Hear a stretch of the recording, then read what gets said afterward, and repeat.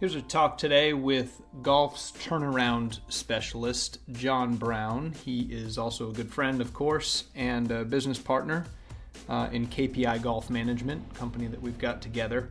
And today he's talking about a case study with a club that he worked with a few years back in the Hilton Head area. And it was a private club that was really struggling. And John talks about some really creative solutions that they deployed there and a little bit as to what went into the execution of those ideas, achieving buy-in with club membership and ownership and executing the whole thing from beginning to end. So real cool turnaround situation there for a great club, and I hope you guys find it valuable. This is the Golf Essentials Podcast with Casey Borg. Talk about a club that a lot of people who have visited the Hilton Head area of South Carolina have probably played. It's been around since the early 80s, was a private club for just about all of that time. It was a very successful private club for a long time, many years, probably from 1983 right up until, I was part of the acquisition team with Brown Golf, my former company, probably 4 years ago now. And at any rate, it was an interesting thing how this whole thing came down and what the process was. So I'll talk through it a little bit. Like many private clubs in many markets, one of the middle tier private clubs in the marketplace. Mm-hmm. We have some high-end clubs here in this Hilton Head market, like Long Cove and Colleton River, that are pretty well established and somewhat bulletproof to the economy changes. And then there's the whole other group of private clubs that are down here, of which, and it's just a golf club, no other amenities, no tennis, no pool, anything else. But it, over the years, was a very successful private golf club. And like a lot of these private clubs over the years, the attrition of a membership that's aging out, and you and I have talked about that on a number of different occasions, Casey. Sure. So sure. the attrition factor was a big one. They started losing members. They weren't real prepared to tackle the marketplace as it truly existed at that point in time, to market to folks that might want to join a club. And as a result of it, they took the road of assessments, so they started assessing the current members, and like a lot of these things in those kinds of situations where the economy's digging in and you've got attrition of membership, and now you start assessing, the next time around you lose a few more, and then the next time you assess, you lose a few more, and suddenly the third time, more or less. Yeah, and suddenly the third time you do it, you're pricing yourself out of the market, and you're actually the assessment has, instead of adding money to your coffers, you're losing money. Right. when you do it. And when they approached the company, my former company that I was a CEO in, and didn't ever really put the club up for sale. They approached us because we were big in the marketplace here then. We had, I think we had 6 clubs here in the market at that point in time. And they never really put the thing up for sale. They just had an exploratory committee that wanted to explore, well, if they sold it to us, how would life be there in the future? So we got really digging into this thing, and, they had a price in mind, and of course, the price in mind that they had was not realistic for the condition that the club was in financially at that point in time. Because that's a real transient market too, right? I mean, for a private club, there's only so many bodies that live there full time, I would think. Well, that's right. It's a transient market. There's more, and interestingly enough, the older that the members become, the less transient they are. But that's also the time when they're starting to drop out of the clubs. So that becomes a two-edged sword, if you will, and it was a place that was in real trouble. So my first job with this exploratory committee was not so much even to let them know that we were interested to purchase the club. My job was to educate them in exactly how deep into the toilet bowl swirl they really were. Yeah, right. Okay. I mean, the assessment, the old assessment toilet bowl swirl. That's right. They were about to be flushed. Yeah. And those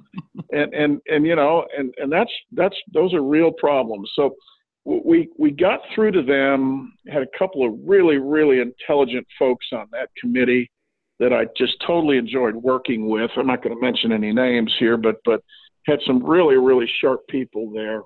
And they got the picture really quickly that we're in really deep trouble. And so what I did at that point is I went to work on really analyzing their data. And Brown Golf, we got into the data analysis piece for that particular club. And I did a lot of this on my own because I was in the market here. As you well know, I live in this market. So we got into that really heavily. And interestingly enough, they had done a pretty good job, as you might expect, of monitoring all of their line items and the cut piece. But as you and I have talked about 100 times, Casey, you can't be successful just by cutting. Right. There've got to be other ways that you generate the income side so you can stabilize what you currently have and start to thrive again on the other side. So they had done a pretty good job of analysis with that, and that became obvious to me in our data research of their budget and of their processes related to their expenditures. What they've done an awful job of, and they didn't do really anything related to this, is analyzing the marketplace, determining what the cost factors in that marketplace to generate new membership needed to be, and to really understand how the numbers of rounds of golf that actually occur at Dolphin Head were generated. What days of the week, what times of the week, and so on. So we got into this really heavily, and I put together a proposal to this committee that basically, was a hybrid. And hybrids, have become popular since then to some degree, but I think that was one of the really first true hybrids that is out there. And when I say hybrid, what I mean by that is through the data, I was able to determine that 90+% of their rounds, and I think it was 94 or something, I don't have the data right in front of me right now, but about 94% of their rounds of golf at that club all occurred on either a Tuesday, a Thursday, or a Saturday. Now, it's interesting when I say that because every single private club that's out there, and I don't care where it is, they all have their own play footprint. And their play footprint is unique to that club. And not very many people realize that, and certainly not very many people research it. Gotcha. Well, I researched, found that out, and what we did is we created a proposal to this committee that, listen, I'm going to buy your club at this price because this is what it's worth. It isn't worth any more than that. And I laid all that out for them, got them understanding the numbers, got them understanding,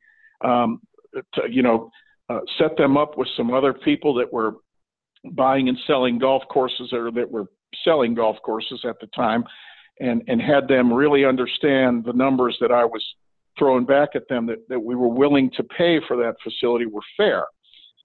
The key thing here is that they didn't want to lose any of, what they had in this small little membership group. So we really created a hybrid that took care of that. And the hybrid was simple. We created a private club on Tuesdays, Thursdays, and Saturdays. That took care of, as I said, mid 90% plus of their rounds of golf. And we set up a semi-private club on the other 4 days of the week. So the members could play, they just have to get a tee time, but those tee times were also open to the public. It was a beautiful marriage, and it's working beautifully to this day.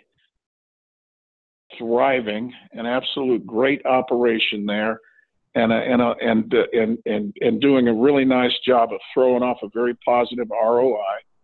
And it's all because we really got into the detail to figure out, how do we keep this membership base happy? Mm-hmm. We then, Case, we're fortunate enough to go back in and revisit with all of the members that had dropped out of the club over the last few years. And we were able, once they understood what we were going to do, how we were going to operate the new club, we got 150 of them back into the club. Wow. And that gave our membership base really, really solid base, a nice cash flow piece from the membership thing. And the semi-private operation also provided green fee revenue, and the overall total revenue at this facility went way, way up right off the bat. Operations were great. This is a very happy membership that has what they want. They still have their private club. We still have member guests. We still do, club championships. We still do member tournaments. All the things that are part of a private club experience, we're doing them on those days when everybody would show up, and it's still the same thing. Everybody still plays on Tuesday, Thursdays, and Saturdays. We have some member play on the other days, but it's not that much. But when we do have member play on the other days, they're intermixed with the green fee play. But we've got we always kind of keep a little block that's available just as kind of membership block, just in case. Right. And quite frankly, we've given them what they need and what they want. And this hybrid, which is, as I said, I think it's one of the first of its kind, truly in that in that manner, has been tremendously successful. Awesome. Wow, it makes a ton of sense. Really, is that a standard? Really, I mean, in your travels, I mean, it seems like mid 90% of the play taking place on 3 days seems really heavy. That means the other 4 days are pretty darn lean. Is that a normal dispersion, or have you done analyses on enough clubs? Yeah, I've done a number of them since. And it's really, really interesting. As I said earlier, every single club that's out there, every private club, has got its own play window, and they are specific to that club. But what I discovered is more the norm than not the norm. And and quite frankly, you might add a day to it. It might be a 4-day thing down in a resort area where it's year-round golf or something, but again, in the Northeast, where private clubs where guys are still working, that window becomes Friday, Saturday, Sunday kind of thing. Right.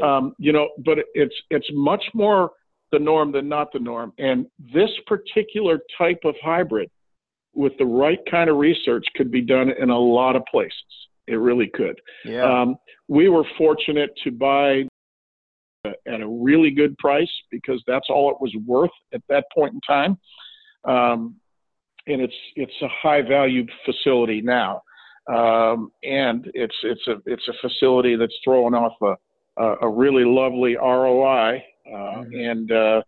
And quite frankly, it's got a really happy group of members there. Now, we did some things from from a personnel perspective that are really, really important too. And they're going to seem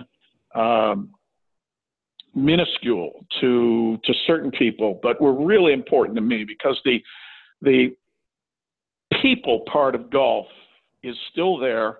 It's always going to be there. And you've got to staff your facility in the right manner to deal with that.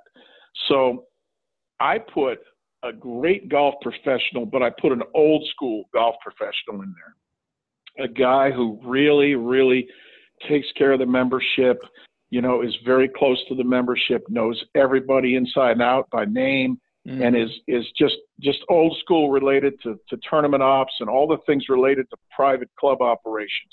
They love this guy. They absolutely love this guy.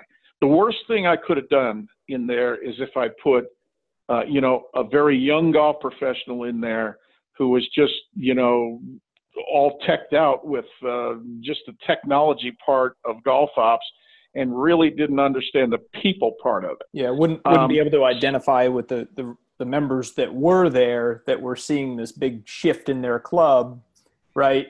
The professional who could identify with those people could definitely smooth that transition, I would think. It was, I think that the hybrid piece of this thing was brilliant, but I think the staffing piece was maybe even more brilliant because, we put the right people in there. And just like there's horses for courses on the PGA Tour, there's horses for courses and course management too. And there aren't enough companies out there that recognize that and still understand the value of the people experience and the value of what an old school golf pro in certain situations can, and director golf general manager type can bring to your facility. And Dolphin Head is a prime example of that. Well, things like this, we talk about stuff like this, and in principle, it makes a ton of sense. It seems very simple and obvious in hindsight, but the devil's in the details with the execution of these things. Golf courses are social animals. They are intricate, and I give you credit for, not only coming up with the ideas, but the execution of pulling that off over the course of a year or so's time, and having it come out the other side a win doesn't happen by mistake. Yeah, no, it was a thing of beauty. That really was. And, I don't want that to sound on the arrogant side because I don't mean it that way. But it really was and is, a wonderful operating club. We put the right people in there. Now, on the other side of that, I told you about the director of golf. Well, I put a very young, hungry superintendent in there, very tech-oriented, very oriented to, all of the latest procedures related to agronomic practice. Mm-hmm. And this young guy has just blown it out of the water. The golf course is in as good a shape and I'll say equal to the best that's down here in Hilton Head, in the Hilton Head market. The course conditioning there is superb. So again, horses for courses. I knew this young guy was ready, and we actually stole them from a place, and that's part of business sometimes too. Yeah. A better deal, Yeah, that's the way it works sometimes. And but quite frankly, I'm it's really you brought it up earlier. This seems like a simple thing, but the detail is, the devil is in the detail, and quite frankly, you got to get the detail right, or you're going to see the devil, and that's not cool. So. Yeah. So we really did a pretty good job of that. And but could this be done again? It can be done in almost any single marketplace. You just got to understand exactly what it is you got to do. Yeah, you got to dig up the data, and you got to learn about your own club and and the tendencies and the play patterns and your market that you're in, and then you can make these informed decisions. Otherwise, you don't get the buy-in from this membership if you don't have this. That's right. That's right. They just tell you no. We wouldn't every day of the week. Yeah, because they had no idea. We wouldn't have had any buy-in from them. In fact, we couldn't have bought the club. I mean, I had to convince the committee first through the process and through the proposal that I made to them, because they were going to go to somebody else next and have them make a proposal. Well, they never got to the second guy. Yeah. Because, we really, my piece of this thing really dug into this and got us in front of front and center with this committee where they made the right choice of calling us first, and they never called anybody else.